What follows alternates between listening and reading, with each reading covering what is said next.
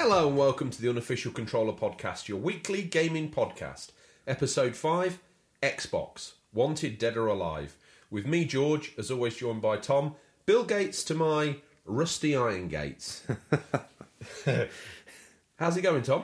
I'm alright, mate. How are you? Yeah, I'm good. You sound like you got the sniffles. A little bit, yeah, but I'll persevere. It was because I went out of the bunker at the weekend, wasn't it? Ah, you see, you didn't have all that sort of Gear filtered on, air yeah. to breathe, so you ended up getting an illness. And there was me thinking you might have caught it from down the back of the downstairs toilet. Probably. In fact, it's pretty cold down there. In a bunker, There's of all ice. toilets, There's ice on the inside of the window. there is. But I've slipped myself another conundrum here. If you live in an underground dwelling, are all your toilets downstairs toilets?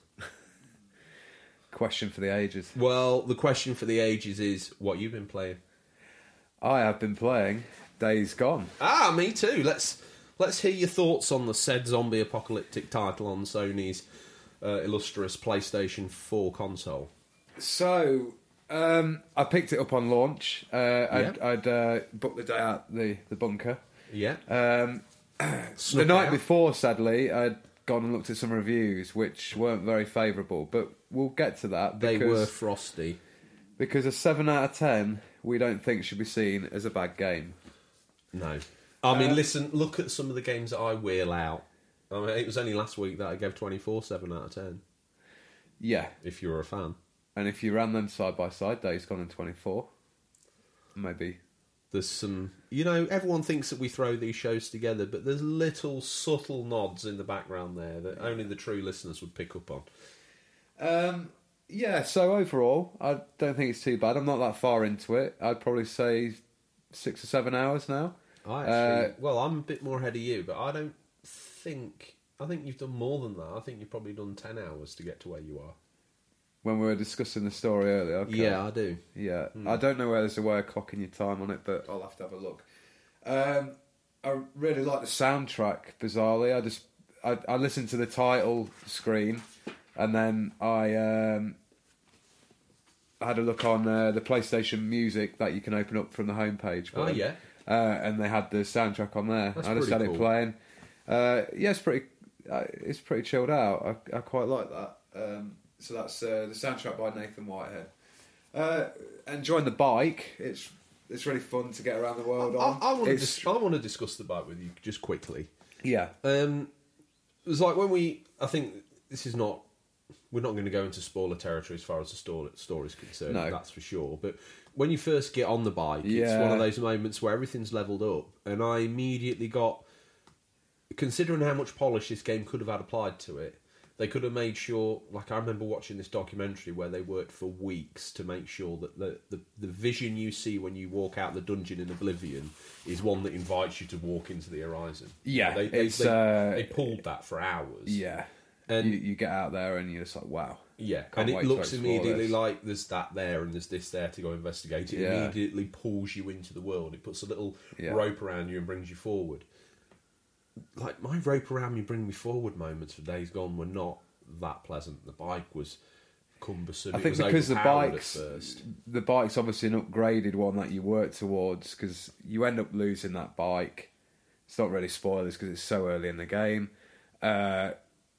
And then you're back to like square one. But that upgraded bike at the start, I don't know whether it's a wise decision to have you on something that's gone that quick straight away, because now with a downgraded bike, it feels really tightly controlled. It does. The actual level 1 bike it just feels to me they should have done it the other way around, and you start with a basic bike and then... I think it would have made that sort of initial welcome to the game world a little bit more pleasant. We talked last week, didn't we, about feeling like the good bad man on the kick-ass bike, and it's not really transpired to be that, has it? I suppose why they had it at the start, to have the upgraded bike, is to show that he's been living in this world for a while and he's made the upgrades. Agreed. He's obviously got some bike mechanic knowledge through his time as a biker back in the day. Days Gone. Seamless.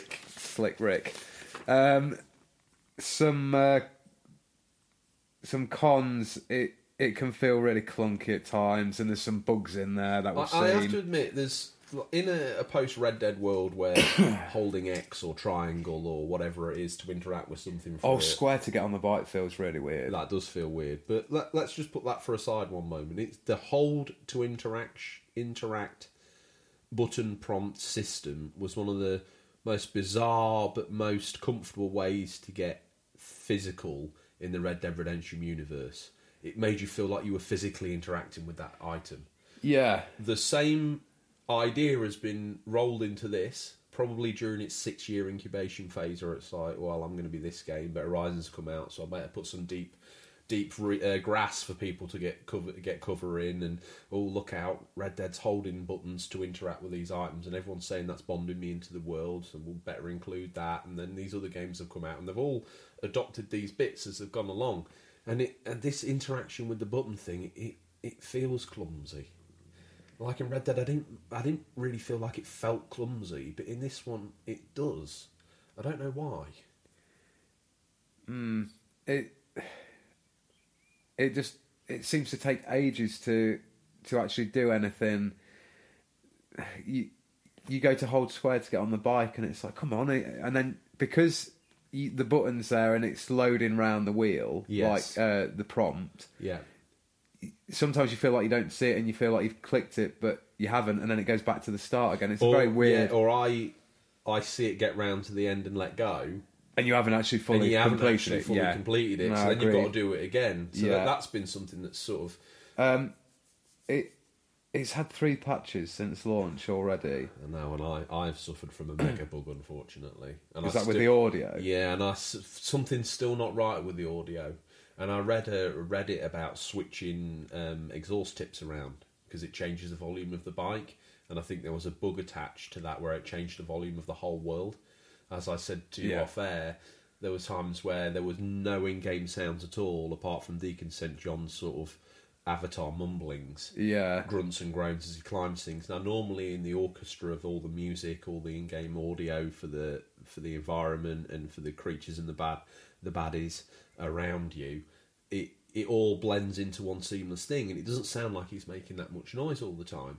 But when you're playing with no other noise bar Deacon St. John's sort of noise samples from the game, it's very strange. Yeah. Absolute silence, and the zombie or the freaker that you're fighting makes no noise, and all you can hear him like absolute silence everywhere else. Yeah. It's raining and it's lightning, nothing. Yeah, you can hear nothing. It's not really. It's harsh to say, but it's not acceptable for a game that's been in development this long. Yeah, and you've wheeled out 3 patches already. Yeah. It's not really fair on the consumer. I think I don't mind patches and stuff, because back in the day you'd get a game, and if there's a problem with it, that'd be it. Like, there's no updates to fix it. No. So no mercy, no blood. I'm sorry, I can't help you. Well, they had a save glitch on that. I remember sending my cartridge away. Yes, they did, and they replaced it. But the fact that it has had these 3 patches shows they're committed to getting it fixed, but it should have been fixed. They should have delayed it again if needs be. Well, we've summed this up, I think, off air quite succinctly in 2 different sort of ideas. One, if I came to you with a notepad, or if I came to any generic gamer with a notepad and went, what sort of game do you want? Oh, it's got to be open world. All right, yeah, let me write that down. What else do you want in it? Oh, if we could have zombies in it, that'd be great. Okay, yeah, zombies. Yeah, what else are you into? Oh, it'd be really good if we could be like a really bad character, someone with some edge. A biker. Oh, right, a biker. Yeah, no problems. Yeah. And I said to you before, let's wheel in Gordon Ramsay. First of all, he's going to shut the bunker kitchen down. Then he's going to wheel in here and say to you, tell me all your favourite foods. Haribo, steak, that guinea pig pellet that you like, that we get you from the garden centre, and all the other favourite things. Now, Bonios, individually, right, you can eat those and enjoy them. But if Gordon Ramsay mixed them up in a pot and served them to you, combined, they wouldn't be very good. Now, the more I play Days Gone, the more I it's very strange, and we've talked about this It's before. The cocktail mixer of the past 2 years of Sony exclusives. And if it come out 2 years previous to today, other third-party and it was scheduled to, I think we would be talking about Days Gone through a totally different window. We'd be saying, this is Game of the Year contender. It came out. How can Sony have brought out Days Gone and Horizon Zero Dawn at the same time? I think Horizon Zero Dawn plays tighter. Yeah. Having played it this year, within the last 3 months, I would say it plays tighter. But the more... When you first get a game, and I don't know if this is just me and Tom, but I'm wondering if the listeners feel this as well. When you first get a game, it doesn't feel like a game. It feels like magic. Like the experience. Like the experience. But then over time, the experience disappears, and you start to pick up the formulaic bits which say, hi, I'm an interactive piece of entertainment. I'm a video game. It's like, oh, yeah, of course. When I first get it, I buy way more into the world than it is. Now I didn't even have that to start with. I was going to say, the good thing with Days Gone is my actual sort of like, wow, this experience moment lasted about 10 minutes. And then I was into, right, what are the mechanics for this to be a game? And actually, take the pretense away, it's a good game. Like we said in the opening, 7 out of 10. It's not even a bad score. No. I do wonder whether the zombie genre is a bit overcrowded at the minute, and that's not done it any favours. I don't really feel like anyone's ever done... There's only so much you can do with it as well. Well, we've had Dead Rising, haven't we? Yeah. And that was loads of zombies on screen. We've had Resi 2 this year, but Resi 2. I'm a big fan of that, so I'm trying to think of games that give you the same... what was the title we were talking about on Xbox? State of Decay. Yeah, now that's something I want to discuss. State of Decay 2 was the last game I played through on Xbox One. I thought it was pretty good. It was way more buggy and glitchy than Days Gone. And I was playing Days Gone, I was like, this is like a high-res, graphically better version of State of Decay 2. Which, in your opinion, for the listeners, is the better game? Yeah. Which one? I mean, they both have got differences. Get off the fence, which one are you going to want? If you had to go to a desert island and take Days Gone or State of Decay 2, which one are you taking? I think Days Gone would just pip it, even though I've not finished it. It's just a bit more polished. I'll give it to him. After everything we've said, this thing is still polished. Compared to State of Decay 2. Okay. Yeah. Yeah. If you ever want to dig that out for the pit in the garden, then definitely. It might already be there. Under a layer, archaeologically, we can dig back and look under layer and predate things from layers to drop into the pit, because we know when layer went in. It just doesn't feel quite as good as Spider-Man, God of War. I mean, that was a hell of a 1-2 combo, wasn't it? Spider-Man, then God of War, then Spider-Man. The problem for the Sony exclusives were that they kept up in their game, and it happened quick and it happened fast. And every studio, like prior to, remember, just go back though. Do you remember before God of War 4 came out, or God of War as they call it on PlayStation 4? There were rumours of it being There were a mess, 3 months before launch. Apparently, it was an unplayable mess. Game of the Year, Platinum. Yeah. What? How does that happen? There? Maybe the same theory was applied to throw everything at the wall. This is Sony Ben. Throw everything at the wall, says Bossman Sony, and whatever sticks. By the time we go gold, it'll be perfect. Yeah. Like we say, it's not a bad game. I read some comments about the Unreal 4 engine as well, that with them using that, a lot of the Sony engines that are used for their exclusive games, it means Sony have been able to help those developers, like right. So it really like Insomniac and stuff, to just basically help them harness the full power of the PS4. Yeah. And I think that's been a complaint with many people, that why did they go with Unreal Engine 4 when they could have just got a lot more help? When it launched, none of the other Sony studios had built an engine. Poor old Sony Bend, they've had a lot of stick over Days Gone. They're not actually that big a studio. No. So what you got to remember is they are punching above their weight with this game. Yeah, and to be fair, it looks great in places, really good. You can see they have put a lot of passion into the game. There's one strange thing I just don't think it's clicked with people. Sometimes it can feel very soft focus, especially Deacon.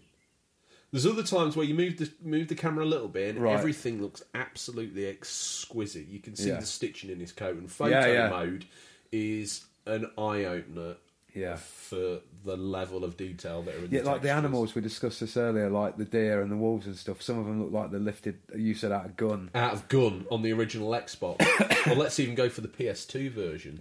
They look wonky. I had one sort of, I wish I was better at recording gameplay footage, because I had one fly by me like one of Santa's reindeer, obviously lost, taking a little holiday in the woods. A flying reindeer, that's acceptable in Days Gone. We talk about the white-bearded Jedi from last week. There you go. Yeah, so that's our thoughts on Days Gone so far. So the question, that's Days Gone. I think we've aired our voices. Yeah. I feel inclined to see it through, and I'm probably going to at least see what going north with Boozer means. I just don't know whether I can. It's not the character and story just haven't really grabbed me and gone, right, this is going to be a great story. I think that you're probably maybe one mission away from it. I'm not going to say you're going to go, it's the best game I've ever played, but I think you're probably one mission away from the key and turning in the lock, and you go, I can probably want to see a little bit more of this. Yeah, I've been upgrading my weapons and the bike and stuff, so it's a bit more enjoyable. I recently got like one of the first machine guns, and when you got like 10 or so freakers running at you and you can gun them down real quick, you feel a bit more like, I'm surviving this, and I'm going to get on my bike, until I got the Focus. Have you used Focus yet? Yeah, I've used that. So that's bullet time, Red Dead Redemption time, or whatever bullet it is. Time. Yeah, I was struggling with the controls for the gunplay. It didn't feel crunchy. Now, I know it needs to feel a little bit like the gun's worn out and broken, it's not been cleaned properly in a while, the ammunition's probably dodgy. I think the Freakers AI seems quite good, because they run at you and it almost causes you to panic. I thought we were done with this conversation, but let's keep it going, we'll just because go a little bit longer. AI of the Freakers embarrasses the AI of the human opponents. And if you'd have asked anybody, they'd have thought it would be the other way around. Yeah. If I'd been Ben, and admittedly I always hark on, well, that's just what I would do, and I know I can't even complete an equation from a GCSE maths book, but surely they would make the AI of the human control characters way in advance of the Freaker AI. We talked in the preview feature last week about how the Freaker AI is kind of lowered, and you would expect an increased AI from the humans to really make you think. So, because humans are the deadliest people out there. Yeah. They will cut your throat for a drink or whatever, and you can get up close to these people. The Freakers should just be like a rage-induced thing where they see you and the hunt's on. Question, how have you been taking down camps? Because we know I'm not the king of stealth, yet I've been able, because of the Freaker AI being so low, even clumsy Colin over here, has been able to slip through Days Gone like a shadow. I think the stealth is unbelievably easy. Yeah. It feels like you can't be spotted half the time. As long as you stay out of and get in those little bushes, move along. Yeah. And I mean, it's I've good. been caught out a couple of times, but for the most part, it's like Fisher-Price, my first stealth game. Don't get me wrong, I wouldn't want it the other way, because it just destroys your soul trying to go back to checkpoint 1 to go a little bit further to then be caught again. Yeah, I tend to use the stealth a lot on it. Maybe when we get better upgraded weapons, we're going to just go in there and the sort of insane dart on the you use the one that causes enemies to attack each other. Use I haven't. Freaker Nest residue. One of the best times. I say one of the best times I've had in gaming. We've already listed in all the episodes we've done already all these different ideas. This is not in my top 10 gaming moments, but I had a nice time with it last week. Hiding in a bush, loading up one of those sort of poison freaker darts, firing it at this guy, and he kind of acts exactly as you'd imagine he does. He kind of like hooks up a little bit. Then he like jumped up with a machine gun and independently started taking down single members of his team.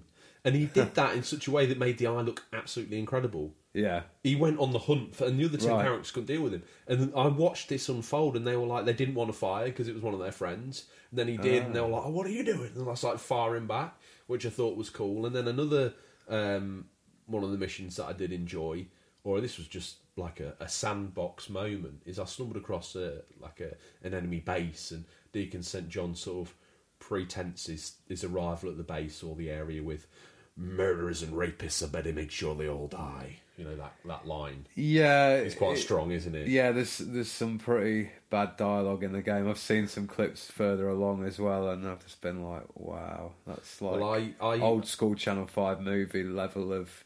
Well, it kind of maybe is what it's meant to be. Maybe we're missing the beat a little bit. I want to ask you one thing. Are we all suckers for hype? Us and listeners and everyone else out there. If this had come out and got 9 out of 10, 10 out of 10, would we be hailing it now as the next great exclusive game? Well, I've been there with Horizon. When it came out, everyone was freaking out and telling me what a great game it was. And I got that on launch and thought to myself, I'm not enjoying this. And it took me 2 years to click with that game eventually, and see it. And when all of a sudden it didn't become this great futuristic open world, and I just took it for a game and enjoyed the mechanics of pressing A and the crunchiness of feeling the contact with the enemies and how you move around and do the roll.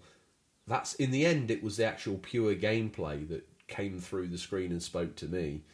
Like Days Gone's pure gameplay is of a lower echelon than Horizon. Yeah. But there's still a little bit of something there. It's like there's times where I find I'm enjoying myself, and then it's something will happen, like a deer will fly by. Yeah. And it's like, Or I had a mission where I had to take down a freaked bear, an infected bear. Right. And it kind of got stuck on a plant pot, so I just pounded it with hand grenades, and it died. And it's moments like that where... Takes you out of the world, doesn't it? It does, and it's a shame. Do you think we've killed Days Gone? Is it a freaker now, looking for a nest to go lick its wounds? No, I'm going to stick with... It deserves its 7 out of 10. I hope people try it. If you maybe want to... Some people might want to wait till it's down in price, or until it is fully patched that there aren't the glitches it's got. They're not game-breaking. Well, no, I know there's game-breaking glitches out there, but I've had no sound, which some would consider game-breaking. Yeah. I don't consider it game-breaking. For 50 quid, though, some of them are, if you really want to put it out there like that. If you want to put it out there like that, Tom, you've also got to do the ratio of hours spent equals time per hour. Yeah. You're still going to get a better return than you did from Avengers. And I told you Gandalf was in it. Before we kick Days Gone down to the dark cave in which it's going to spend the rest of its days, where it should with all its freaker friends, assembling a horde to ruin your best laid plans of hunting. Have you been playing anything else? I've dived back onto Devil May Cry 5, onto the Bloody Palace, just to see how far I can get. I think I got to like level 20, which is like you then get the first boss out of the main story. Yeah. Died on that. So it's pretty tough, but I'll be trying to persevere with it and get a bit further. Played some Street Fighter 5 with some friends. Not played that in a while. What the hell? First of all, friends in the vault, in the bunker. Yeah. Secondly, you've got the pledge out and you've been and dusted off Street Fighter. Yeah. How did that feel? Yeah, good. It's a real well-made beat 'em up, as you'd expect from the Street Fighter series. When it launched, it didn't have a lot of great press because it was very bare bones. One of those titles where it's launched with what you don't consider a fair package, and it's added DLC characters over the years. I picked it up on PS4 when it was the arcade edition, so it did feel more like a fully fleshed out game. Yeah. But yeah, always a good multiplayer to have. I downloaded the Joker DLC for Smash Bros. You don't know what it is. You don't even like it, but it's free. Yeah, don't know what Persona is, but it's not free. I believe it's $4.99 for our listeners. Goodness, that's more than you get a stage and a character. Is that a fair price? You're the Switch resident. Yeah, it's high quality stuff as well. Before we digress and go any further into the preamble, which is the 24 minutes that we've already gifted the listeners. We're still on the news, right? No, we've not even linked. We haven't even got news. to the news yet. So I think let's draw a line in the sand. Tom, we've scoured the very darkest regions of the internet to bring you the latest stories. Unfortunately, I don't know whether Mum was doing the hoovering and pulled the cord out the back of the modem to the bunker PC, but there's not been much news this week. Tom, first up, what you got for me? Overwatch update. Reinhardt drinks light beer. Whoa, this is something I can get into. Reinhardt the Steinmaster, the devourer of sauerkraut. Are you telling me he drinks light beer? Tell me that light beer hails from Germany. No. Oh. Overwatch's official esports league has partnered with AB InBev, and specifically Bud Light. The first sponsored event will be a fan activation defined by tradable bits as the process of attracting people, whether they be die-hard fans or casual bystanders, to your brand through some sort of experience. At the Dallas Fuel's Bud Light Homestead weekend, Dallas Fuel are a Overwatch competitive team. Just to clue in the unclued like myself. Followed by another Bud Light homestand weekend in Atlanta, and then the LA rivalry weekend in August. Bud Light will also sponsor a trio of Overwatch League televised broadcasts, which are on April 27th, 8 till 10 p.m. On ESPN2, July 6th, 3 till 5 p.m. EDT on ABC, and July 7th, 2 to 3:30 p.m. EDT on ESPN2. What's your thoughts on that? Did Overwatch need an official beer? I think the Overwatch League seems to be quite popular, and it obviously generates a lot of money. Are you going to now only drink Bud Light? No. I don't honestly watch much Overwatch League, even though I play the game a lot. So people will be talking about, let's run this strategy that Dallas Fuel ran, or London Spitfires ran in the last league. I've no idea what you're talking about. I'm embarrassed for you. You would love it if you got into it. I think I don't... You missed the free-to-play weekend as well. I know. I mean, you warned me about that. You pre-warned me about that. You gave me every opportunity to buy the game and join you online, and I didn't. No, you can't use that cheap turbo controller though online, can you? Gets me banned, doesn't it? It does. They think I'm a cheat. It's a smurf if you're like an undercover good player on Overwatch. That's the term. A smurf. Yeah. A blue-faced, white hat wearing. Oh my goodness, we nearly went full Ric Flair intro with that. What else we got? Well, get your Switchblades at the ready, guys, because Shakedown Hawaii is nearly out on the Nintendo Switch. V-Blank Entertainment has shared a brand new trailer to keep us excited. V-Blank's retro parody, Retro City Rampage, will be bringing its chaotic, ultra-violent action to the Switch on the 7th of May. A 3DS revision is in the works, but that edition apparently needs time before hitting digital shelves. The PS Vita owners are also luckily set to receive a physical version when the which the Nintendo platforms won't. But the Switch eShop page is live, so stop by and find out more, Switch owners. Shakedown Hawaii, the sort of spiritual there's way too many S's in there, so I'm going to take my teeth out, apply some new Dentagrip and put them in. The spiritual successor to Retro City Rampage. I'm excited by Shakedown Hawaii. It looks awesome. It looks like it's got a combination of those old GTA vibes, crossed with fun 16-bit graphics, while also giving me that little bit of a Hotline Miami vibe. And I love Hotline Miami. I remember you showing me that. It looked pretty cool. Yeah, it's a twin-stick shooter, but it's one with style. It doesn't... I don't know... Something about the way it works, it just feels very, very crunchy. I like it. Crunchy is a good word. The 3DS revision is in the works, has me a bit worried, as in needs more time. Is that going to ever see the light of day with the Switch being as popular as it is? The 3DS has still got a pile of active players out there. The fact it needs work... It's a massive install base, isn't it, on the 3DS still, I guess? Yeah, I think so. And maybe it's sort of showing that the 3DS is starting to feel a little bit tired. Yeah. It's been a very good machine, but it launched a long time ago. I know Shakedown Hawaii isn't probably the most demanding game ever made, but by the time you add in some of those graphical effects and other bits and bobs, I bet you it's probably quite a demanding game. So that's why the 3DS version is going to need a bit more work. Tweaks. Yeah. What we got, Tom? Games, and more games. Games. It's that time of the month again, so we're going to list the Xbox games with gold. And well, they were rumoured, but we've now had it confirmed. Yeah. PS Plus titles. Okay, so Xbox games with gold first. We've got Earth Defense Force, Insect Armageddon, Xbox One and Xbox 360 available May 1st to May 15th. Yeah. Outcast Second Contact on Xbox One available April 16th to May 15th. Apparently that's a remake of a game from 1999. I didn't know about this, but apparently it's Can't pretty say good. I've heard of it. No, me neither.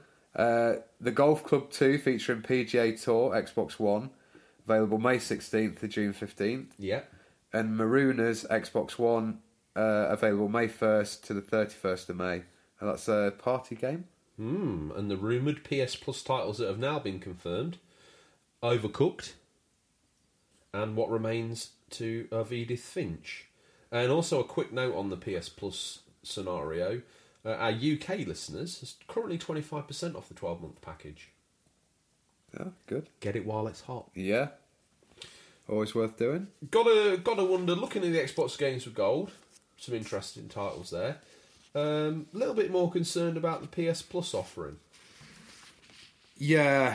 I'm not going to say that either of those titles weak, are isn't it? quality, but when you've got games in your library like the Order 1886 you could give away for free, why wouldn't you do that? If you're not going to give away Uncharted 4, why not give away Lost Legacy? Yeah. Something to hook the PS fans in. I mean, Sport for Choice on Xbox. Are they better titles? Probably, if you add them all together, probably equal to. Depends how you want to look at it. Depends whether you're an Earth Defense Force fan or not. Yeah, I don't know. There's some people out there do. So, did we miss anything? Or do you have an opinion or take on the news that we missed? Tom, if we have made an absolute glaring error in the news, how would the collective masses interact with us? You can reach us at questions@unofficialcontrollerpodcast.com or just DM us on Instagram or Twitter. Now, whoa, go on. What are you going to tell me? Little bit of news. Did you see the Sonic trailer for the film? I did, and unfortunately, the combination of lemon and hydrosulfuric acid was not enough to scrub that image off my retinas. What's going on with Jim? What's going on with Mr. Carey? Surely if he's in it, it's going to be slightly good. It just feels like he's. Did you see that bit in the trailer where he's like? It looks like he's like the real Robotnik, and he's got like the goggles and the moustache. Yeah, and stuff. I did see that. I wonder what goes on there. At the beginning there. of the trailer, you see something's going to happen between him and Sonic, where he gets inadvertently, or Sonic's going to frustrate him to the point where he just goes full boom. I mean, what do you think's the look of Sonic? He looks very strange. I'm not keen. I've seen some alterations online where people have just changed his eyes slightly to give him that more classic Sonic look. Yeah, and it looks great. Yeah, but this weird Sonic guy that we've got at the minute, I don't know. I get night terrors. I'm convinced that movie Sonic lives under my bed, and whenever I fall asleep, he creeps out and just does weird things to me. I don't like him at all. Yeah. Strong. Very strange little creature, isn't he? Very strange.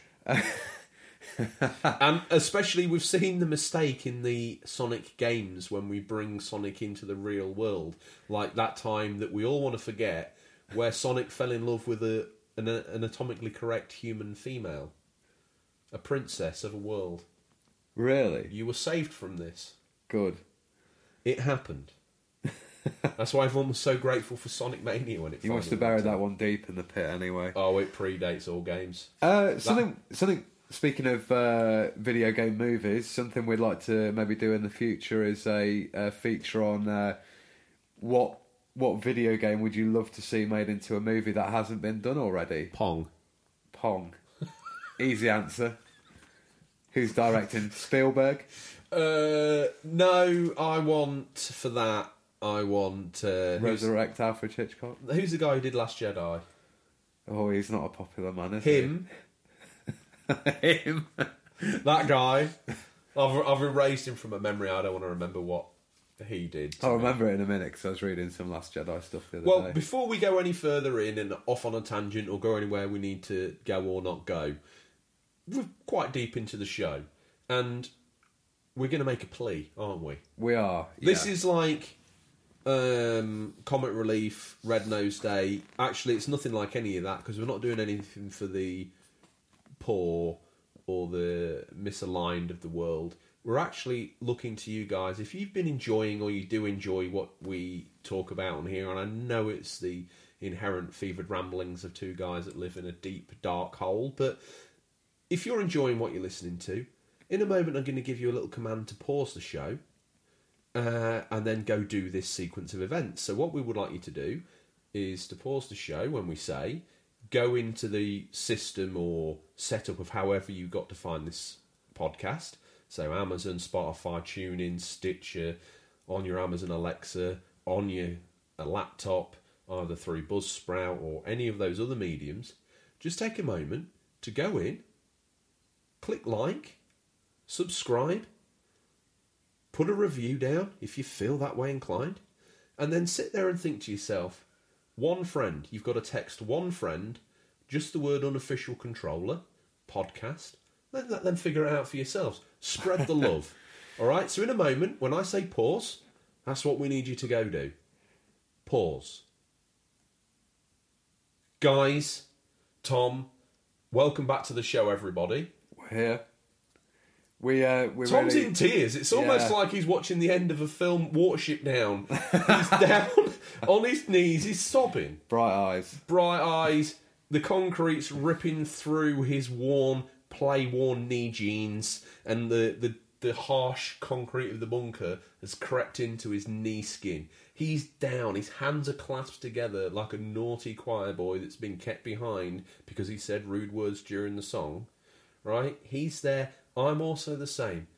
Thank you for doing that. We appreciate it. Let's see the show. Technically, that should see the show double overnight. That would be something. Loyal listeners across the world, thank you. We're really grateful for the listeners we've got at the minute, but we really want to grow this podcast with a community together. Yes. And make it something hopefully even better than it is now. We're learning as we go, and we just want to get better and better. We want to give you guys a digital playground where you can all get together, and the one thing that binds you together is this rambling of us two guys. And if that gives you a community to discuss the way I can't say words with S's in, if I'm not careful, I end up just studioing all over the floor. You know, there's got to be a 14-page thread on some of the ridiculous words and mispronunciations that we've done. Seconda, you name it. Or even some maybe if someone's listened to all of our content, they can remind us of the one funny moment that we've produced so far this season. And maybe do a little bit of a thing about that. We want to give you guys that you can have some fun. We've always said, bring out the trolls. Yeah, we will. When you're as lonely as we are, any interaction. When we get feedback, it is like light at the end of the tunnel, isn't it? It was only yesterday that we got a wonderful bit of feedback on Apple, on iTunes. Yeah. I wrote it out with my best crayon, and I took it through to Mumsy, and she gave me a glass of milk. Good reward. Good reward. What more does a man want? For God's sake. Right, you've stayed with us this far. We've begged and pleaded, like Comic Relief Night, and now we're into the meat and veg. It's that time. It's the feature of the week. And this week, as we said at the top of the show, Xbox exclusives. Now, we like the Xbox. Original OG on launch, 360. Skip the Xbox One, I have to admit. Tom, you picked one up. I did, yeah. Not a launch, mind you. Mainly down to the price and what I thought was like a good launch title. Your life situations have changed. You're not a launch adopter anymore, but you certainly know your thing. So we're going to talk about the Xbox exclusives, the games that we feel made the platform, and we're asking 3 questions. Dead? Alive? Missing in action? Tom, Xbox exclusives, the ones we know that have checked in, that seem to have a pulse last time we checked. First on the list, what we got? We got Gears 5, or Gears of War, as the original As the franchise is called? As the first one was called. So we've seen many of those over the years. The estimated arrival for Gears 5 is this year, 2019. We don't know any more than that. Not even the green screen's found the answer to that. No. The last Gears was Gears 4, launched October 2016, and was pretty good. I played it through with a mate on the the co-op campaign. Yeah. It's always been good for that. Yeah, it's real good online co-op cover-based shooter.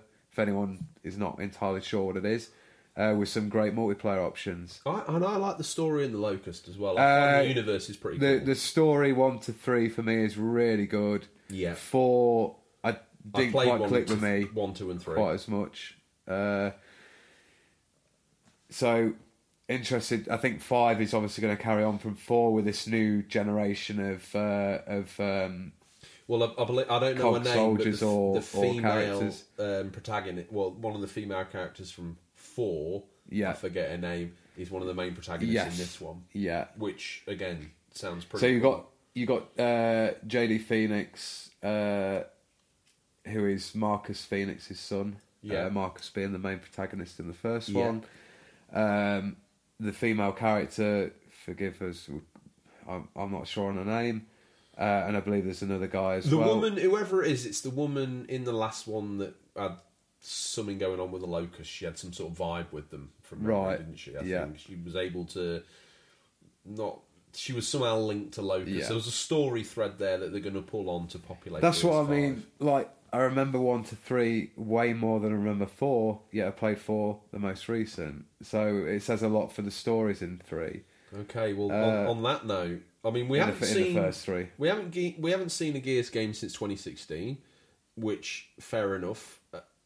That's not oversaturation. It's 3 years development time to bolt Gears 5 together. Yeah, that launched in 2006 by Epic and Cliffy B from memory, and it's 2016 was the last time we saw it. So that was 10 years. So that was like a game every 2.5 years. Yeah, I mean, we've talked about this before. Xbox like to stomp the mud hole dry, don't they? I mean, yeah. Poor old. What are we going to be up to Gears 20 before the rest of the franchise? I think my problem with 4 was the fact that I was expecting to see like that massive leap and almost even change the gameplay somewhat, like a la God of War 3 to current God of War. Oh, you really wanted to see like a massive change, yeah. But which they could have done through the medium of his son, because time's moved on. Yeah, weaponry's changed. I think it would have kept it tactics. fresher, but sometimes people are worried about taking the risk. Like the developers worried, if we change too much, we're just going to alienate the current fan base. There must be as many fans that rock up for like the same, but they don't realise, they're like, oh yeah, I want that game. I want that game to be the same, and everyone it to change. But then, like 2 titles into that game never changing, they're bored. It's that risk the developer always has to roll of like, I don't want to alienate my core fans, but I need to attract more, and I need this game franchise to grow. And it won't grow unless, like in the mid-2000s, whenever a game came out, it had to incorporate some form of... QTE? No, not QTE, extreme sports. Like Kingdom Hearts 2, you've got a skateboard. Yeah. So, how I meandered into skateboard and then meandered out again, I'm not sure. But next one on the list, Halo. One of my top 10 games, if you've listened to the top 10 games episode. A real wow moment for me when I got the original Xbox. It was a powerhouse display, wasn't it? I remember going around my mates and it got Xbox at launch. I went for the GameCube. I was looking at Halo going, I wish I owned an Xbox as well. It was a great time to be an Xbox owner. There wasn't many of us back in old sunny Blighty Hole back in the day, but do you know what? The console's done well for itself. So Halo, what an awesome way to open it up. What a great way to show people what the hard drive is capable of, allowing all those different that massive sequences. Controller. You just can't put the Duke down. Mate, the Duke's one of the best controllers ever made. Ever made. You can get those again apparently now. Just because you've got the hands of a 12-year-old girl, it's not my fault. So Halo launched 2001, rumoured or confirmed popping its periscope up in 2019 and fully submerging in the back end of the year, I should imagine. Last time we saw the Halo franchise, Halo Wars 2 in March 2017. Tom, forgive me, that doesn't even sound right. I think there's been Master Chief Collection and stuff released on PC. Yep. I played Halo Wars 2 and really enjoyed it. You are the guy for the RTS. If I'm the retro guy you wheeled out last week, from now on, whenever an RTS appears, I'm wheeling you out. Whether it's on PC or Samsung Android phone, you're the guru. Yeah. Halo Wars 2, I hope they probably make a third because I've really enjoyed both of those. To be fair, I thought 1 was absolutely killer. Yeah. The way that you could zoom in and it was like... And to put an RTS onto a console as well is not an easy thing. And I think they did it really well. Did you get to play Halo Wars 2? Did I play 2? Yeah. Played them both. Oh, right. Played and finished them both, like campaign. Dabbled with the multiplayer, but again, there's a lot more. Dabbled with the multiplayer? Just dip my hand in a little bit. Yeah. There's some great strategy minds out there, so I was probably lacking in some Even of the matches. with your Lord of the Rings training, you still fell short. Oh, what a game. Don't start me. Let's not. We want this to remain specifically Technically, that was an Xbox exclusive. I know it was on PC as well, but technically it was an Xbox exclusive. But thank the heavens I've been able to steer it well off this list, because you've already heard way more about it than you should have. Looking on that list, Tom, it's a game that I like to see. It's a new IP, thankfully. They actually managed to get something out of Rare eventually, and it was Sea of Thieves, launched 20th of March 2018. Current and ongoing, just had an update, another one scheduled to be rammed down the pipes. Yeah, hoisted up the mainsail. We've talked a little bit about this, haven't we, in the podcast before? I played it when it launched because it came with a Games Pass, which we've said before has been a good value for money. That is good value for money. It didn't feel like high quality Rare work. There's so many cool little details in it. I thought you would be quite keen of it because of our long, lengthy discussions about the great naval warfare game we'd always want to make. Yeah, but the thing is, you sold it to me as Black Flag, but done open world to play with your friends. And I finally do my best to get the control of the hand. It's like a Disney's Pirates of the Caribbean ride.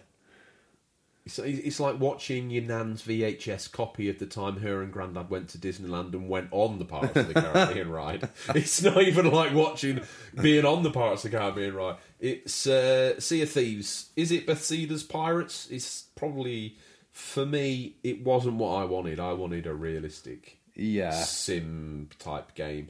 And I know there's elements of like, if you drop the anchor too soon, it wears your ship down, and if you do this and that and the other. But yeah, it's weird how they've got very realistic things like the wind with the sails and the compass and the steering the wheel on the boat. Yeah, is that even the correct? It'll do. They do all that, and then it's got a real cartoony style. I'm which not seems to sell it a bit short. Yeah, I'm not offended by that. And if it was done in a slightly different way, I'd find it quite appealing. It's not unlike Wind Waker. It's not unbeautiful to look at, but it just seems to be a right mismatch of stuff. Overall, I think it's a pretty good title, but it's not one for me. And I don't think you've chimed in as being a fan either. No, I just... See, when that came out... Back in the day, Rare were like a massive flagship company of Nintendo. Yeah, but me and you have both dusted off for Rare titles, on the original Xbox and this one. Yeah, but if you could time travel, go back and play them in that time, they would seem amazing. Still. Well, it just feels like they've dropped the ball a bit over the past 10 years. Well, I think I made the rather harsh statement in another one of the podcasts about they haven't made anything good since they made the Avatars. But this was meant to be a fluff piece for Xbox. Let's not be too down on this interesting list of games we've got coming up. Oh, and yeah. Some interesting things to talk about. We did skip over Halo Infinite, the future Halo title, which we should probably just drop back to. Well, that was ETA this year, though, isn't it, that one? possibly we'll see what happens at E3, whether we get a reveal, or maybe it be one of those bridge titles that bridges current Xbox to next gen. You got to be thinking that's what they're. Yeah, I think it's got to be their game plan. What they're going to try and do, I feel, is pull off an Xbox 360. At the minute, they've got nothing to lose. Yeah. So anything that they can do to make Sony look bad and not being for the gamers, they're currently trying to establish. And Sony are doing a cracking job of painting themselves into a corner. Like, here's Overcooked and Edith Finch. All right, I thought you said that you were taking the other games away so you could offer us better, and this doesn't really feel like it's happened. Yeah. And we've talked before about delisting games. The cross-platform play as well took them a bit to get their head around. The cross-platform play was one of the shrewdest moves by Nintendo and Xbox to put shame on their biggest market competitor. Yeah. I would have done it too. If you can create a talking point about someone not talking and tell everyone about how, oh, hang on a minute, we do let cross-play happen. It is that easy. Come join our platform. If your friend's got a Switch and you've got an Xbox, it's fine. Change friend codes, go home and play that night. It's possible. If you're the kid in the corner of the room who's got the PS4, you're only playing with other PS4 owners. It's a bit like Nintendo and Microsoft have gone, right, Sony, you're not coming to our party at E3, so we're going to talk about you and how bad you are. Let's just roll in a little bit of E3 hype. I didn't realise when we said it in the news last week that Square Enix's timetable announcement for E3 is even more special because they've took Sony's position on the main stage. Really? Yeah. Well, let's hope they've got something good to show. Well, one presumes they have. So we've already talked about how the stage is clear for Microsoft to do something really special. I'm expecting to see... The Halo game. I think we will. I'm expecting to see... Here's Xbox 2, or whatever we're going to call it. Oh, you think we'll see it? Yeah, I reckon it'll be out for Christmas. Do you reckon? Yeah. Huh, maybe. If they released at the same time as PlayStation, at the moment with the way PlayStation's established itself, if you launch at the same time, PlayStation's got this funnel of people that are willing to drop down on PlayStation product. They've won a lot of good favour. Xbox are on the up and up. Remember when they launched the 360? They just pulled the rug from under Sony's feet and said, "Bring out 360 this Christmas." Yeah. Sony couldn't react quick enough. They were like, we'll be out in a year." Yeah. And in that time, a lot of people who had been sort of bored or sort of frustrated at that current generation of consoles, OG Xbox, PS2 and Cube, that had been around for a time, but the whole games industry had moved on, like, I don't know, a good country mile clear of that. And people were kind of frustrated that all they had at home was PS2. I know me and you were on OG Xbox, and we were kind of like, yeah, it's all right, but feels like we're at the end of an era. And then round that corner for us was 360. And it launched, and it was like, wow, this is great. And no one gave PS3 a blink of an eye. Yeah. PS3 launched, it was too expensive, it didn't have any games. Classic failing of a console. If you're too expensive, you don't have any exclusive games, no one's going to buy it. Yeah. I feel Xbox are setting themselves up for a massive announcement at E3 and a slew of decent launch games. They've had that bit of time, haven't they? Like that breathing room of like... I think it's felt like there's not been much come out from them, but maybe they're just storing that time. I think when you launch a console, those games ready. You've kind of predicted and forecast to your internal big boss man, or got the new Xbox coming out, boss. Oh, great, like what you did with the 360. Well, yeah, this is going to make the same money. And then like a couple of months in, the boss is like, there's no way this is going to make the same money as 360. Pressure's off, go do the best you can.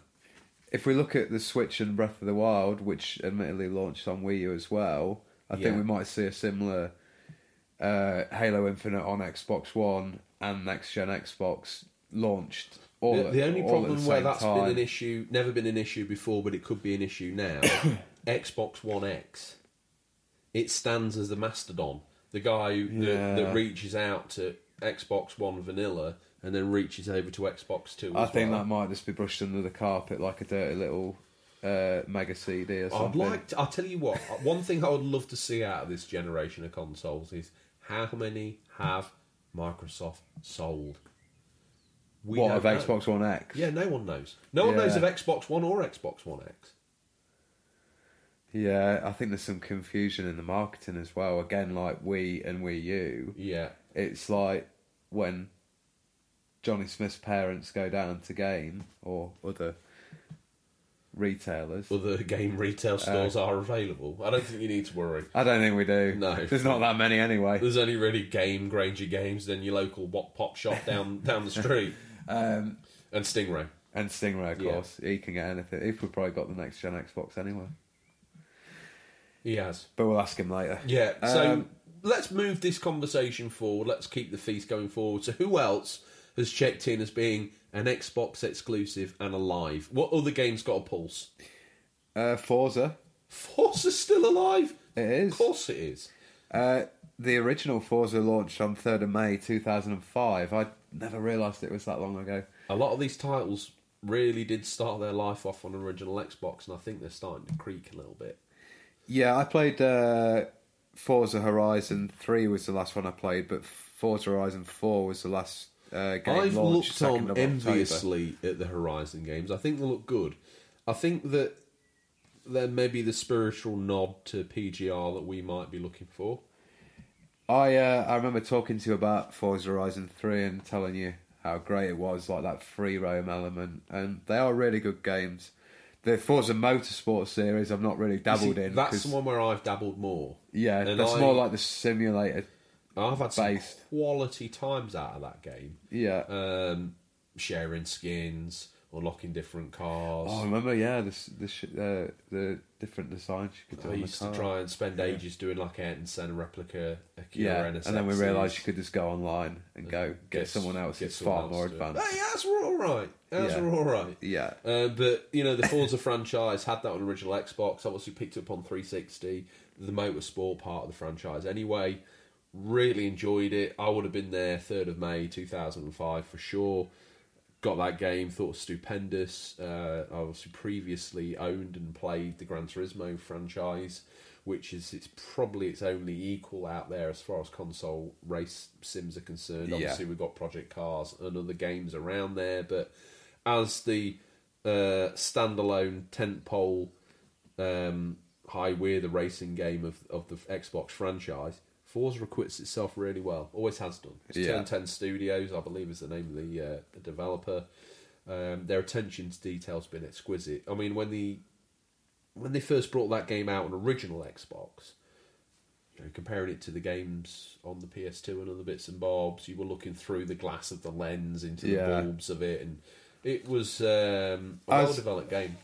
Tight on controls as well. Yeah, I was disappointed not to get to play Forza Horizon 4 because I recently sold my Xbox, and it was set in the UK as well, which was even worse because we've always wanted that light open world racer in the UK. I've watched a fair few videos. There's times when I've been spending money on retro tat and I'm like, do you need Xbox One? Maybe. I think if I got one tomorrow, I'd probably get it. All of this PlayStation memorabilia would be hauled out to the pit, and then it'd be an Xbox. It would probably just go into one of the deep storerooms in the bunker with my Sega memorabilia and Nintendo. It just gets rotated round, doesn't it? Moving swiftly over from Forza to Crackdown. Awesome. That's feedback already? It's got to be, hasn't it? Awesome. That's good. Crackdown. Now, we were there, launch day, 360 for this. The original Crackdown. It's a game that reminds me retrospectively of Infamous on PS3 and PS2 and PS4. But Crackdown was the originator of that. And I believe it, especially Crackdown 1, I thoroughly enjoyed. Thought it was probably one of the best games I've played on 360. Yeah, we dabbled a lot in that. I remember going through the city, collecting those orbs where you kept increasing the jump, and it was like real addictive. Like you just like, I can get that a little bit further now. And there was vehicles as well. I remember you used to go down underground into that like garage bit. You had like a base, base of operations. Yeah, it was a good game. That was. I remember it. I have nothing but fond memories of it.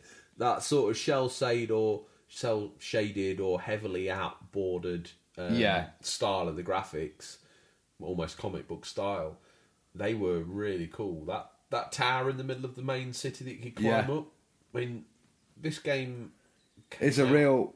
It earned the term sandbox. Definitely. It really was. Yeah, and the free running or whatever it is I'm trying to call it. It was pretty much that. Yeah, free running with some really extreme jumping. Yeah, but when you could finally do the jumps and come down and smash down onto the floor. Oh yeah. And you could pick a car up and throw it. It's I would say out of the exclusives we've talked about and we're going to talk about, I know the last one wasn't received that well, but I think it's something they could do more with. I mean, with this list here, Gears 5, Halo, Sea of Thieves, Forza, Crackdown, we see these as the alive and kicking exclusive franchises on the Xbox that are still rocking up and turning up on a day in, day out basis. Yeah. But we've got some here that seem to have just gone... Before we get on to the ones that we're going to bury somberly around the back of the bunker next to the lair pit in the graveyard we know as Graveyard for Games, we've got some missing in actions. Now, the first one on that list, Sunset Overdrive. That is... When I first saw that game, I was intrigued, nay, hooked. Tom, you've played it. Yeah, I did. I played it, and speaking of games with gold, I got it on that. Really? Yeah. Wow. Again, when you're in second place, you can afford to be a bit more experimental. Yeah. And for sure they have been. Giving away Sunset Overdrive. Big coup, first of all. An inherently Sony developer prior to releasing Sunset Overdrive. Yeah, so they did Ratchet and Clank. Yeah, I think that's Insomniac. They poured effort into Sunset Overdrive. Now we know where they ended up going and producing Sony's Spider-Man on the PlayStation 4. Yeah.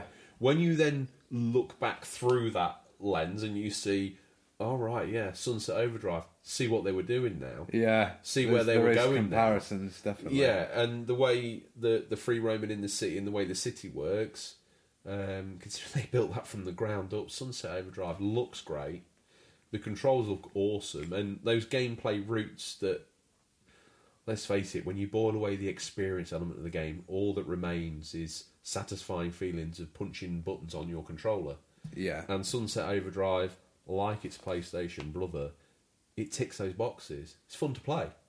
It is, yeah. A lot of fun. Do you think that's something that's been missing in, like, Gears? Let's look at the heaviness of this. Gears 5, it's fun to play, but it's pretty heavy at times.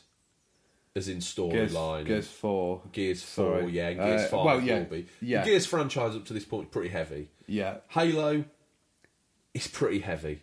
Yeah, Sea of Thieves is what I would call a fun title. Forza's very heavy, and Yeah. Crackdown plays the line quite Between both. Sunset Overdrive is the first sort of title that's popped up. Its branding was neon colours, exciting, fresh. It popped off the screen. When you see it running, it literally is alive with colour, and the city looks awash with it. It gets rid of that stereotypical, all those games, like we've talked about, like Space Marine shooters, brown, grey, and black. Yeah. And Sunset Overdrive was like the antithesis of this. It was everything that I feel the platform needed. It needed more Sunset Overdrive. Yeah, I think it did need some more titles like that. So we've listed that as MIA because we don't think we're going to see that again, are we? No, will they come back to develop any games for Xbox? We don't know. Well, they're clearly going to be working on a Spider-Man sequel. I think that's where their time's going to be invested. But I mean, that'll they've got take a lot of time. They've got a couple of teams, so they could be they could be invested into making Spider-Man, but then also have a small team preparing concepts, artwork, and other bits and bobs. It might not be over, but we think that it probably is. Yeah. There's another title I'm sad to see. Well, I'm glad it's missing in action. So, as a lonely wife during wartime, I can live in hope. But I've got a funny feeling it's not going to take much to nudge this into DOA. What's that? Now, we've both shared some awesome memories of this game. What we got? Fable. The original launched 2004. The last one we saw, in our opinion, minus very odd card game. Mobile card game. Fable: The Journey, which was on the Kinect. Let's not talk about that. No, we don't want to talk about that. I was a Kinect either. adopter at launch. Every single game I bought for it was terrible. Let's not... Well, Fable 3 was terrible, but we're not going to quite go there. Fable 1 on the original Xbox. I remember... Do we need clothes? Do we need food? Or water? Or potion? Do you remember that guy, the Dungeon Master? Yeah. Your health is low. You need food or potion. It's like, all right, mate, crikey. I know. I can see the red gauge that says I'm very close to death. And led by the great hype master himself, Mr. Peter Molyneux. The lion-headed man. It was going to do things like we knew it never would. Peter Molyneux, 22 Can Dan, as he's known now. For the story about how he one time behind the youth club drank 22 cans of Panda Pop, and he fitted. And after that, he became a games developer. That's where you heard it first. So Fable, when it launched, it was a game like no other. He promised us to be able to plant an acorn and watch it grow to an oak tree during the game. Yeah. And there were bits that he put in, and do you know Fable what? 2 upped it for me a lot, with Fable, a lot more of those. Fable 1 was a game you didn't have promises. To play to enjoy 2, but 2 did come good on a lot of his promises. Oh, I remember that game where I'm not even going to say spoilers because you should have played that game by now. Where you see your character at the end and it spins through his different phases of how he's progressed through the game. Everything that was going on in whatever that was, 2007, I think, when maybe Fable 2 came out, 2008, whenever it was, I can't remember. And having your dog. The dog. Spoilers, dog dies. Oh, well, no, not anymore. Because if you get upset enough on the internet these days, you can change anything you want. The dog undied due to unpopular criticisms. I thought you could choose at the end to bring back one of 3 things. I thought that came in as a patch. I don't know. You could either, I think, bring back your family, have loads of gold, or your dog. Most people are going to go with a dog. Of course they are. It's what you're invested in. Who gives a damn about digital avatars of your children? Couldn't you be like a bit of a player as well and just go and start another family in I think town? You could, yeah. I think in another town. And then the other one could find out about that one. And then... There were lots of... Are we like... Is this how Fable 2 got made? Yeah.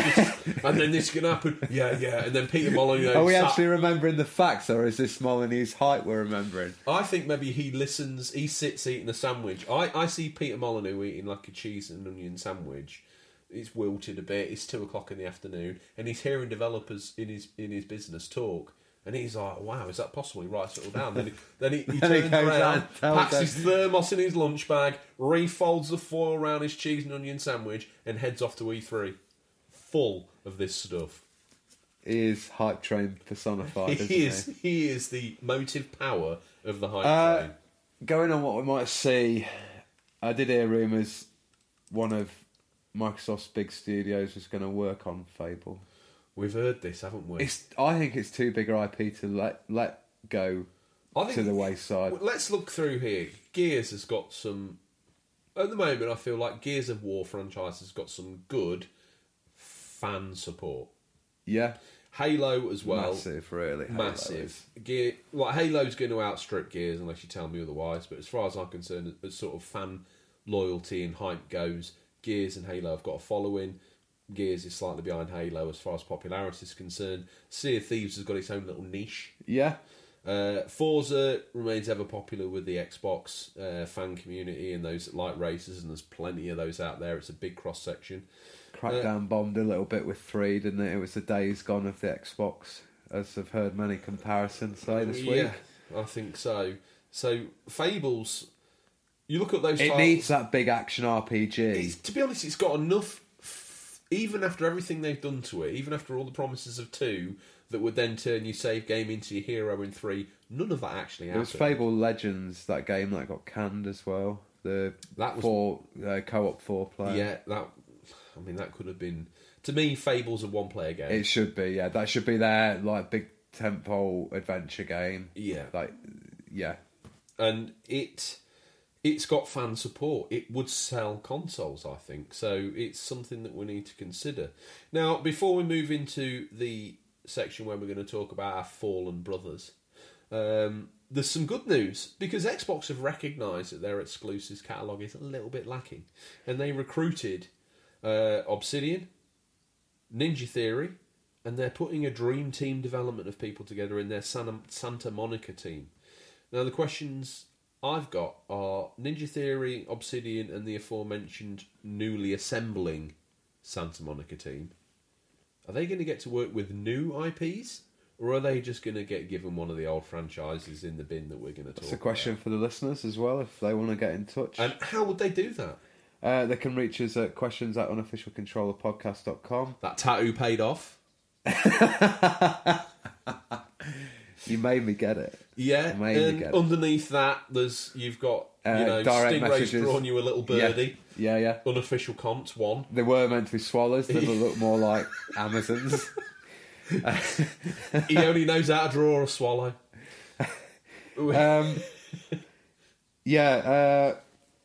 I think we might see Fable go to... Your safe bet would be with Obsidian. I would love to see Fable make an Obsidian They've game. got that Outer Worlds game coming out, so they're probably going to be busy for a little bit more with that. But that's their last... multi-plat. That's their last multi-platform title that they're going to move out there. And Ninja Theory have shipped Hellblade: Senua's Sacrifice. I really want to pick that up this weekend, possibly, but we'll discuss that. It'll be in the sale, or it'll be in CEX, CEX, call it what you like. It'll be available. It's also available on eBay. And Stingray's boot, of course. If you're feeling lazy, just ask Stingers to pop over. Yeah. Don't even let him get out of the car, let him reach down and pop the... I heard he used to be a delivery driver for CEX. I'm sure he was a delivery driver for like Blockbuster or John Papo's Pizza in town. We've gone way off topic. We want them to work... Obsidian would be perfect to work on a Fable title with the words and the way they bond the world together, and all of that would be absolutely fantastic. Ninja Theory, put them in a darker room and feed them a sandwich, see what they come out with. And this Santa Monica team, could we see them rest Gears or Halo? If it's a new big development team, give them a new IP, new idea to work with. I would love. New. We've talked through some really awesome games that everyone will remember. 20 years from now, you'll say to someone, "Tell me one of your favourite gaming moments." Someone's going to mention. Everyone's going to have maybe one of these in their top 10. I know a game we have missed off here. It's a game called Recore. Do you remember it? For Xbox... Well, you wouldn't have done... For Xbox One. Recore, yeah. What was that? You had, like, different robot companions. I remember seeing the trailer and getting really hyped for it, and it came out and it was a bit like Days Gone, a sort of 6, 7 out of 10. Oh. I think that might be worth a retrospective one day. Oh my god! Right, okay, add it to the list. Yeah, the 3-story. Any listeners played Recore and enjoyed it? Let us know. Now let's just very quickly here, just talk about sad times, Tom. Let's talk about the old franchises. The old franchises, as far as we know, have been kicked to the curb. They've been sent off with full military honours. They've been buried at Microsoft Towers in Bill Gates' back garden. But the list of the fallen, and I'm just going to run through it quickly, Tom. Blinks, Perfect Dark, Cameo, Project Gotham Racing, Conker, Alan Wake, Jade Empire, Crimson Skies, Ninja Gaiden, Shadow Complex, Grabbed by the Ghoulies, Geometry Wars. It sounds like bring me all your waifs and strays. Bring them here to die. That is a graveyard of fairly quality titles. Look, Blinks, you know, when that first came out, everybody needed a franchise platform game. Was it Blinks the Time Sweeper? The Time Sweeper, yeah. Never played it, but looked at an interesting game. It used the hard drive again to enable you to forward and rewind time. Interesting title. Perfect Dark. I mean, there was a time when people would have sold... There was a time when the head of Nintendo or the head of Sony probably would have sold his own mother into slavery to get Perfect Dark secured on their console. Was that a launch title for 360? It was. They Perfect really Dark came Zero. out of the gate with all them titles, didn't they? Cameo. I mean, all these games were meant to be Cube titles, and Microsoft acquired them. Oh, it was, wasn't it? Then they were meant to come to original Xbox, and that got paused and moved to 360. Conker. He's not the most popular character these days, but there was a time where he was quite popular. Here's the one that me and Tom probably mourn the most. Alan Wake. Yeah. As an experience, probably... I didn't mention it in my top 10, but it would have had an honourable mention if we were doing honourable mentions. That was a great game. The soundtrack was incredible. The graphics looked incredible. Again, do I want to dust it off and play it again anytime soon? Probably not, because the memory in my brain is one of such a sumptuous, beautiful game. It was almost... I've described off-air L.A. Noire as like that tall, leggy, sort of Italian-looking woman. She's very like suave. And, oh, yeah. For me, Alan Wake's that calibre of cat. It's a little bit too cool. If you only give it 7, it's because you don't understand it. If you only give it 6, it's because you don't understand what she's trying to tell you. It's advanced conversation. She's talking about the fall of Rome, and the person she's trying to talk to wants to talk to you about what happened in the Beano last week. Alan Wake and L.A. Noire, they're that sophisticated high society girl that just comes in, sits down, but she knows more about anything than anybody. What a beautiful game. Jade Empire. You'd think if you'd secured the people who had made you all those other good titles and you brought them here and you said, make me a Japanese game, make it awesome, Jade Empire, tick those boxes. Yeah, BioWare. BioWare, when they used to make good games. I'm sorry. Savage. I'm sorry. Well, they're one of the EA cull, aren't they? I don't think EA are going to have the patience, to be honest, are they? Another one there, Crimson Skies. I think that was the original Xbox launch title. That has so many fans out there. A return of that, a remaster or a remake of Crimson Skies would sell gangbuster numbers. I'm sure we saw that last year at E3. It's probably Xbox. happening, all right? It's probably happened. I've probably left the lid off the white spirits in the ventilation room, and it's probably caught up with us. Ninja Gaiden. I mean, there was a time where people would have killed for that. I know it's made other appearances on other consoles, but it was classed as an Xbox exclusive. Shadow Complex, a game that you and I played the wheels off when that came out. Xbox. Like a Metroidvania style, 2D perspective. Good game. Yeah, that was with their like Summer of Arcade thing they used to do. That was. I remember the first Summer of Arcade. It felt like something real new and cool, like the idea of it. Yeah, like a festival. And then I think if you bought all 4 or 5, I think, did you get the last one for free? It was a good deal, I remember, yeah, if you bought all of them. I just remember that whole Summer with Xbox vibe feeling like, you know, I remember, my mind plays tricks on me, but I think they did like bands and music as well, wrapped around Probably games. So, yeah. Like a streaming event that you could watch and play through your Xbox dashboard, once they'd abolished the blades, of course. Yeah. Also on this list, talking of older franchises, let's take a list of The Fallen. The dashboard, Blades. Yeah, we'll chuck that on there. It's in, you know, we miss that. Yeah. Don't we? Take your Easy, Avatar. simple, stylish. Have you seen it lately? It doesn't look very stylish. Yeah. Tom, we've got a little window of time here. A little window of time. Now, Stingray's on his way. But the fans, the listeners, have reached out to us. Now, when you're out doing your pickups, we're going to ask you on social media, be it Instagram or Twitter, to tag those #Stingray's Boot. So when you're out and about doing the charity shop hunts and all that other stuff, we're going to ask you to send us your pickup pictures so we know you can show us, and we're going to read out the best ones online. Now, this week, the listeners have been asking Stingray to do a house call. And he gets around, doesn't he? He gets around. And if we just flick over to using the power of the internet to have a look at... Nissan Bluebird definitely isn't Leasire, is it? It's... If it is, he's going to have a serious over-mileage charge. And familiar names to the show here, which we expect from the core audience. Chris McClum, as I call him. He must laugh. His name's Chris. I announced it the same way last time as well, but let's call him, because my accent sounds quite hilarious doing this, Chris McClum. What's he been out getting at Stingray's boot? Well, it looks to me like he's managed to get himself the operating instructions for a CPC 464, and I think this might be my favourite because of how eclectic it is. And we want you to mix this in. If you find a dodgy VHS copy of Battle for Endor out in the wild, we want pictures of it. So he's got himself an owner's manual for the CPC 464. He's only secured himself out of the Bluebird's boot a Commodore tape deck. Hasn't he? And what else?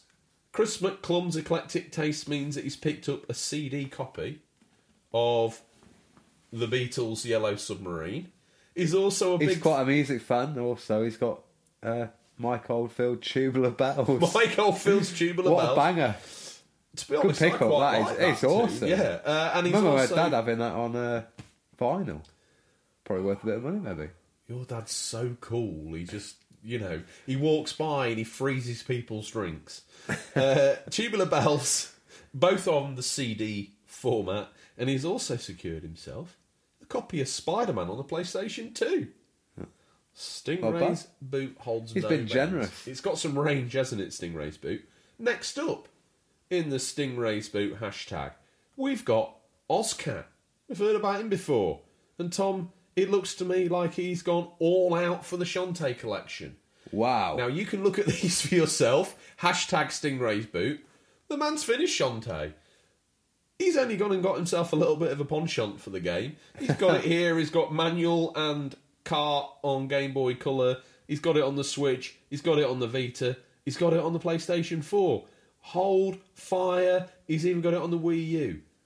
The guy doesn't know the Wii U? He's got it on the Wii U. This guy's a true collector. He is. But guess what? The fun doesn't stop there for Ozcat. Look at this eclectic mix. He's obviously a fan of the Scottish, Russian, English agent James Bond Sean Connery. I had that Mario Golf as well. That's a great title. He secured himself James Bond and The Hunt for Red October. He's a fan of the Connery. The only thing that can top that off, Highlander. He's got himself a copy of Yu-Gi-Oh! On the Game Boy Advance. All of the titles that we've mentioned are on the original Game Boy. So he's got Yoshi's Cookie, Toy Story 3 and Ants. And that might be on the colour actually, but he's also gone and got himself a copy of Mario Golf 2. And Ozcat's the man that just doesn't stop. Amongst all of that, he's also got another mix of NES carts, Popeye I can see, a load of GBA games. Ozcat's ratcheting up like a machine. And before we move on, just quickly, Get Switched On has gone and secured himself a copy of Tetris Duel, Crash on the Wii, and just before we wondered if he had gone insane, to support the fact that he hasn't, he's picked up House of the Dead 2 and 3 on the Wii. I can't imagine Crash, Mind Never Mutant plays well, nor motion control adds anything to that game's environment. There's a discreet yet ever telling rumble of pebbles flipping up from a loose dirt track road and hitting the back of a very cheaply bought mud flat. It's the double denim wearing. Oh my god. Permed wig sporting, Bluebird driving, the Stingray. He's here. Announced like a sedated Ric Flair can do. The man's had a little too many added in extra, and he's in that happy place between sleep and wake. Tom, it's that time of the week. It's time for a peek in what we affectionately call Stingray's boot. What's nestled between some counterfeit nappies and a dodgy copy of Battle for Endor this week? Guess what? Here's one for the fans to talk about behind our backs. How, for the first time this far into the show, it's the first time I've been able to say that line without stumbling over my own lips. These are the new release highlights for the week April 29th to the 5th of May 2019. Tom's dying in the corner. Mumsy's just a little bit concerned. Stingray's wearing a hypodermic mask so he doesn't contract any of the biological outside air. The outside. Well, he lives in the outside. You sure? Inside air. It's like, what's going on? Listeners, these are out on digital or physical, or will be by the time this podcast's in your feed, but could be region dependent. Tom, I'm going to fall on the sword and kick off. Or do you want to do it to get your mouth warmed up? I'll go for it. This looks like a good title. This was technically going to be my Stingray pick of the week, but I've deferred it. In fact, shall I make it my pick of the week? You can if you wish. Mummy, please, may I have Felseal Arbiter's Mark that Tom's going to tell you all about? What's it coming out on, Tom? It's coming out on PC, PS4 and Xbox on April 30th. Felseal Arbiter's Mark is a tactical RPG, much in the vein of great classics like Final Fantasy Tactics and Tactics Ogre. Tactics Ogre, good game. It features fully hand-drawn environments and sprites in a 2D isometric perspective, as well as an original score by Jan Morgenstern, composer for Black Sigil Blade of Exiled. You will need to use your strategy and cunning, as well as master a complex class system to conquer the challenging battles ahead of you, unfold a mature story centred around your position as one of the Arbiters, an order dedicated to keeping the peace and the balance of power throughout the lands. While many allies with personalities and goals of their own will join your ranks during your adventures, you may find yourself favouring a cherished non-story character due to the ability to fully customise them. By changing the portrait, name, clothes, hats, colour and accessories, every ally is unique. Reminiscent of Final Fantasy Tactics both in scope and style, Felseal's intricate class system offers a widely varied array of customisation and possibilities, allowing the player to choose a class, a subclass and multiple passive abilities for every one of their characters. Countless possibilities and combinations are within reach, and crafting your perfect band of combatants is only limited by your imagination and cleverness. Now, I'm excited for that because we haven't seen a game that's in the same genre as Final Fantasy Tactics or Tactics Ogre. Tactics Ogre probably being my preferred one for a long time. If this is laying out this, it's like if I met you for the first time and I introduced myself, hi mate, I'm Nigel Mansell. Yeah, you know, that guy who's really quick in racing cars. You'd be like, oh, it's interesting. This game introduces itself as being Final Fantasy Tactics. That's lofty praise, and I hope it lives up to it. Now, that was my Mummy, Please May I? But there's another one here, and I'm sort of torn. Unfortunately, I already own this, so we'll go with that first title as being the Mummy. Final Fantasy XII, The Zodiac's Age, coming out this week on Xbox and Switch, April 30th. Return to the world of Ivalice. This HD remaster is based on the smash hit 12th instalment of the Final Fantasy series, which has shipped over 6.1 million units worldwide, featuring a new and reworked game design. Not only have the graphics and sound been updated to take advantage of the power of the newer hardware, but the core game design has been tweaked to produce an evolution of the original Final Fantasy XII fitting for the current generation. Enjoy a classic adventure reborn. What you got? Have a little rummage, put that one down, pick out another one. We've all heard about the herbs on Game Boy Advance. Pull out this other title.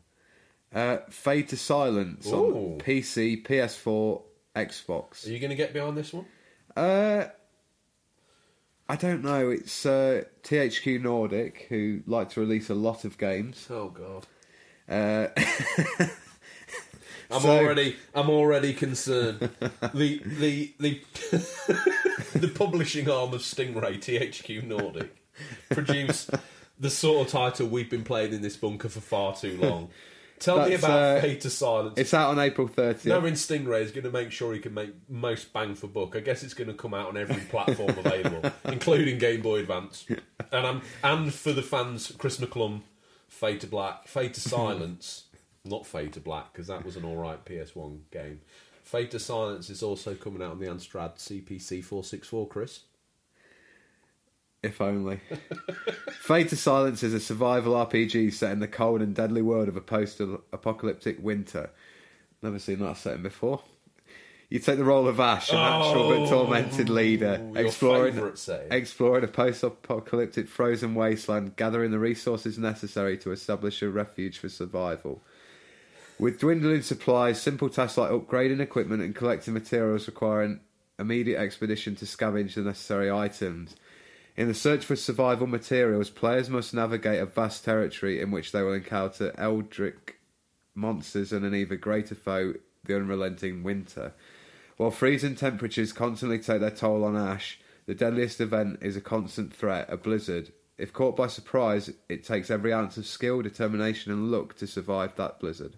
Fate of Silence sort of screams to me that's the sort of game where when the bigger boys were coming round, you would hide your Nintendo stuff and prop up next to like Mortal Kombat 2 or 3 or whatever it was at the time, a battered copy of Fate of Silence. I'll play the wheels off of that, mate. Absolutely love it. Yeah. Post-apocalypse is what I'm all about. Like, oh yeah, Tom, we thought you were just one of the smaller boys. We thought you'd be playing Zelda and Mario, but you were like a real guy living a post-apocalyptic winter. Oh, you know me so well. Bigger boys, mummy, quick, hide my Nintendo plush. Johnny McBiglegs is coming down from the top of the street. I don't want him to think that I'm not a bigger boy. Oh, does that mean? Let's have a look in Stingray's boot. I'm greedy, so I'm going to pull out this massive box. Oh, and it would be, wouldn't it? Starlink Battle for Atlas on the PC. Oh. Is this the one with the? Is this Ubisoft with the spaceship toys? Go into the generator room and pull that little... I've got a little plastic tub in the generator room. You didn't know what it was. It's got Disney Infinity in it. It's got all the different link-up setups for that Skylanders game. It's basically Ring Raiders, but new age. It's another USB hub and craft and things to buy is Starlink. It's swooped onto PC, April the 30th. In Starlink Battle for Atlas, lead a group of interstellar pilots as you build your own starship, explore the Atlas star system and battle the vile Grax and his Forgotten Legion. It includes 4 starships, Zenith, Neptune, Pulse and Lance. I like how that last guy... You sit down for a meal. Listen, boys, Zenith, Neptune, Pulse... Lance, will you stop flicking peas at your brother Neptune? Lance. I don't know how Lance got in there at the end. Couldn't have called him like Genesis or Mars or whatever, but no, Lance.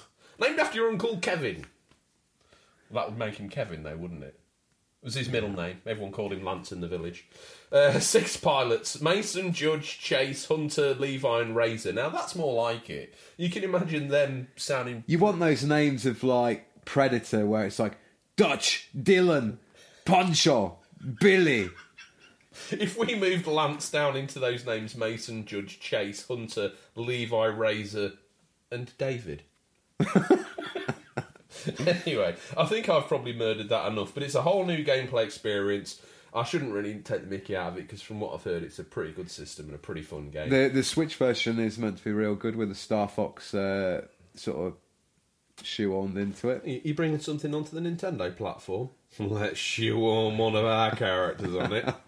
You doing amiibo with ships? To be fair, they probably made a better Star Fox game than the last Star Fox game made by Nintendo. Well, we don't want anyone to think that we're beating down on that, so I'm going to quickly switch over to Tabletop Racing World Tour Nitro Edition. That would probably be my pick out of a very bad week.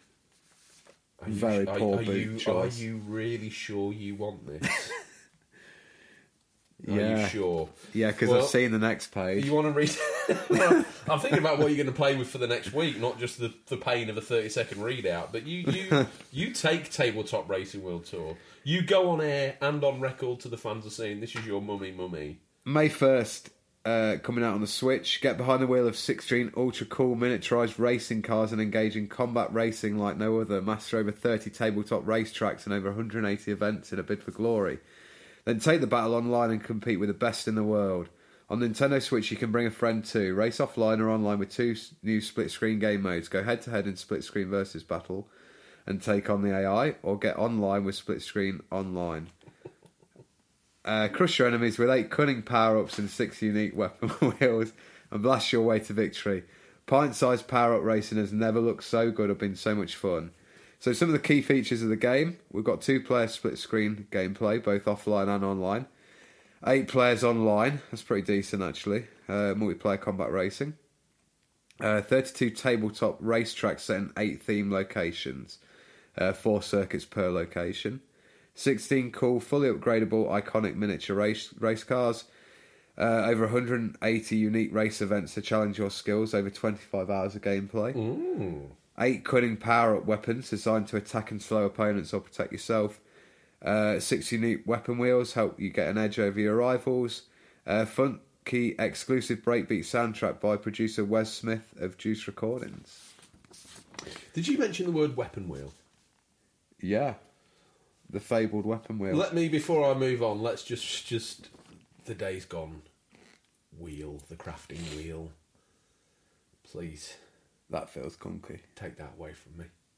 I wanna throw a Molotov. Oh, I selected dagger. Yeah. Well, that's probably enough Days Gone. Close to the Sun on the PC, May 2nd. Let's get the case out of Stingray's boot. Let's have a look on the back. Interesting cover art. It's 1897. Deep in international waters, the Helios stands still. Dark clouds loom overhead as unforgiving waves crash against the hull. Colossal effigies of gold, decorated with magnificent finery stretches far as the eye can see. Born of Nikola Tesla's vision, the Helios serves as a haven for the greatest scientific minds, an unbound utopia for research, independent from state, isolated from the gaze of society, free to push the boundaries of matter and time. Journalist Rose Archer steps aboard the Helios in search of her sister Ada. She quickly discovers not all as it seems. Grand halls stand empty. The stench of rotting flesh lingers in the air. Silence. A single word is painted across the entrance. Quarantine. That actually sounds really good. It sounds a bit like a Bioshock intro. I was going to say, it sounds ace. If Bioshock hadn't already come out. Yeah. Any PC gamers, if you're picking up Close to the Sun on May 2nd, please let us know what it's like. Yeah, I'd like to know what it's like. Yeah, that's piqued our interest a little bit.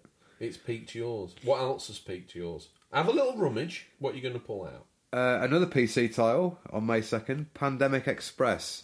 He's been loading up on these PC titles. Welcome to Pandemic Express, Zombie Escape. We've played a lot of Zombie Escape style mods and wanted to make something standalone and on a large scale. Up to 30 players spawn in a large world. One of them gets randomly infected. That's quite a cool idea. And has to spread the infection, turning everyone into zombies. The human players desperately try to escape on a train through an onslaught of what seems like endless zombie hordes.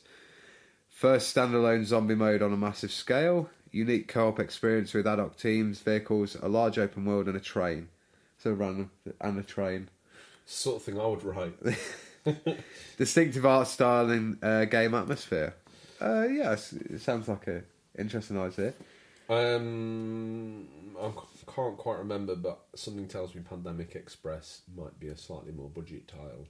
And it might not be working. It might be HQ in audit. Yeah, I don't know if it's that high praise, but that means, looking at it, we've seen every other thing in Stingray's boot here. We've seen these VHS a million times. The only thing left in the boot here is this. Oh, well, it is. It's Ditto's Swords of Ditto, Mormo's Curse on the Switch, coming out May 2nd. The Swords of Ditto, Mormo's Curse is a compact RPG, action RPG that creates a unique adventure for each new hero of legend in the relentless fight against the evil Mormo. Explore a delightful but dangerous overworld, brave menacing dungeons, and improve your hero in a charming village. During your quest to overcome the evil that plagues the island, unleash the mystical sword of Ditto and grab a co-op friend for an unforgettable adventure filled with delightful characters, extraordinary loot, and heroic battles.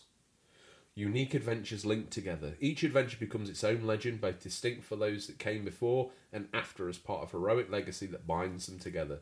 The deeds, successes and failures of each hero's adventures have implications for those that follow, including the ability to find weapons and recover loot from history's fallen heroes. And that sounds like it's got a roguelike vibe to it. That sounds pretty cool. It's solo and cooperative, weapons, items and stickers, main quest. I probably won't be picking that one up. But you're a Switch owner. How does that sound to you? Okay, yeah, I've seen, again, the the eShop does tend to get flooded with titles, and you can miss so much. It's a common complaint I'm hearing that it's starting to fill up with a lot of there's race to the bottom there's some good stuff on there, but then it sometimes is buried beneath just so many other titles. Tom, I'm sure there's enough gold underneath this bunker for me and you both to retire, but digging it, refining it, and getting it out is no guarantee of rich and wealth. Yeah, it's hard to. I think it is hard for I think a lot of the online digital stores tend to become so... It's like when you look on your phone, when you go in the App Store, there's so much noise, you can't work out what's good. Anyway, moving on. Tom, what are you looking at playing next week? I reckon I'm going to pick up Hellblade: Senua's Sacrifice. Probably on the PS4 if it's a bit cheaper than the Switch version. So we're going to don full hazmat gear, pick up your copy of Days Gone with the bio tongs. We're trading it in. I'm keeping mine. I might trade mine. Oh right, you're going to trade it. You're going to take that chance to death and turn it into a fighting chance to live. I see what you've done there. I thought you were going to just wheel it around the back and throw it in the pit, but instead, no. He's going to give its life to Stingray for return of something else. Maybe someone will pick it up and go, "That's really good." To be fair, I would imagine Days Gone would be a straight. You were definitely going to walk out that shop with Hellblade. Oh yeah, definitely. Stingray's, or I might just have a look on the digital store. And you've still got something in your pile of shame that you bought in the last digital sale. The Order. You won't let me forget. Oh, like I will. I will never will. 30 years from now. The day you play Overwatch, so we'll finish The Order. You're missing out. Not me. I know. What am I going to play? Probably deserves more. I'm going to play a bit more Days Gone. I think it deserves it. I think now I'm getting into it as a game, an actual game, not an experience. Yeah. It's certainly, compared to some of the tosh I've been playing, 24, Lair, Days Gone, there's one way of improving your experience with Days Gone. Play something terrible, then play Days Gone. Feels like a masterpiece. Good and advice. To that, one would have to say, that's all we've got time for this week, listeners. And as always, thank you for your time, and we look forward to the pleasure of speaking to you again next week. Until then, happy gaming, and remember, there's nothing wrong with being given the unofficial controller. It's what you do with it that counts. See you, Tom. Cheers, dude.